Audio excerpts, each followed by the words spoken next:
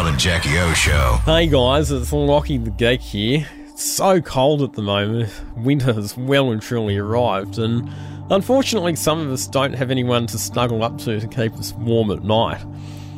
So just to make us all feel nice and cosy and comfortable inside, I'm going to read some scenes from one of the sexiest novels of all time, 50 Shades of Grey. And I'll be reading from the perspective of Anastasia Steele. Page 575. He holds out his hand, and in his palm are two shiny silver balls linked with a thick black thread. These are new, he says emphatically. I look questioningly up at him. I'm going to put these inside you, and then I'm going to spank you, not for punishment, but for your pleasure and mine. He pauses, gauging my wide-eyed reaction. Inside me? I gasp, and all the muscles deep in my belly clench. My inner goddess is doing the dance of the seven veils. Then we'll if you're still awake. I'll impart some information about my formative years. Agreed? Breathlessly, I nod. I'm incapable of speech. Good girl, open your mouth. Wider. Very gently, he puts the balls in my mouth. They need lubrication. Suck, he orders, his voice soft. The balls are cold, smooth and surprisingly heavy and metallic tasting. My dry mouth pulls with saliva as my tongue explores the unfamiliar objects. Christian's gaze does not leave mine. Holy hell, this is turning me on. I squirm. He lifts his hand and brings it down in a resounding slap against the junction of my thighs, my behind, and my sex. The balls are forced inside me, and I'm lost in a quagmire of sensation. The stinging across my behind, the fullness of the balls inside me, and the fact that he's holding me down. He caresses my backside again, trailing his palm across my skin and over my underwear.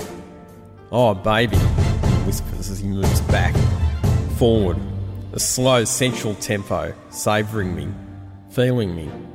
It is the most gentle he has ever been, and it takes no time at all for me to fall over the edge, spiralling into a delicious, violent, exhausting orgasm. As I clench around him, it ignites his release, and he slides into me, stilling, gasping out my name in desperate wonder. Hannah. Girl, you're perfect. Whew, that was hot and steamy. I think I need a breather after that. Just give me a couple of seconds to catch my breath.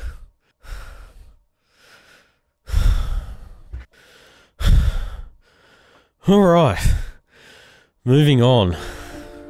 Page 107. His voice is intoxicating, his words heady, seductive. I feel his growing erection against my thigh. His long fingers reach around to gently massage my clitoris, circling slowly. His breath is soft against my face as he slowly nips me along my jaw. You smell divine. He nuzzles behind my ear. His hand rubs against me around and around. Reflexively, my hips start to circle, mirroring his hand as excruciating pleasure spikes through my blood like adrenaline. Keep still, he orders, his voice soft but urgent, and slowly he inserts his thumb inside me, rotating it around and around, stroking the front wall of my vagina. The effect is mind-blowing, all my energy concentrating on this one small space inside my body. I moan.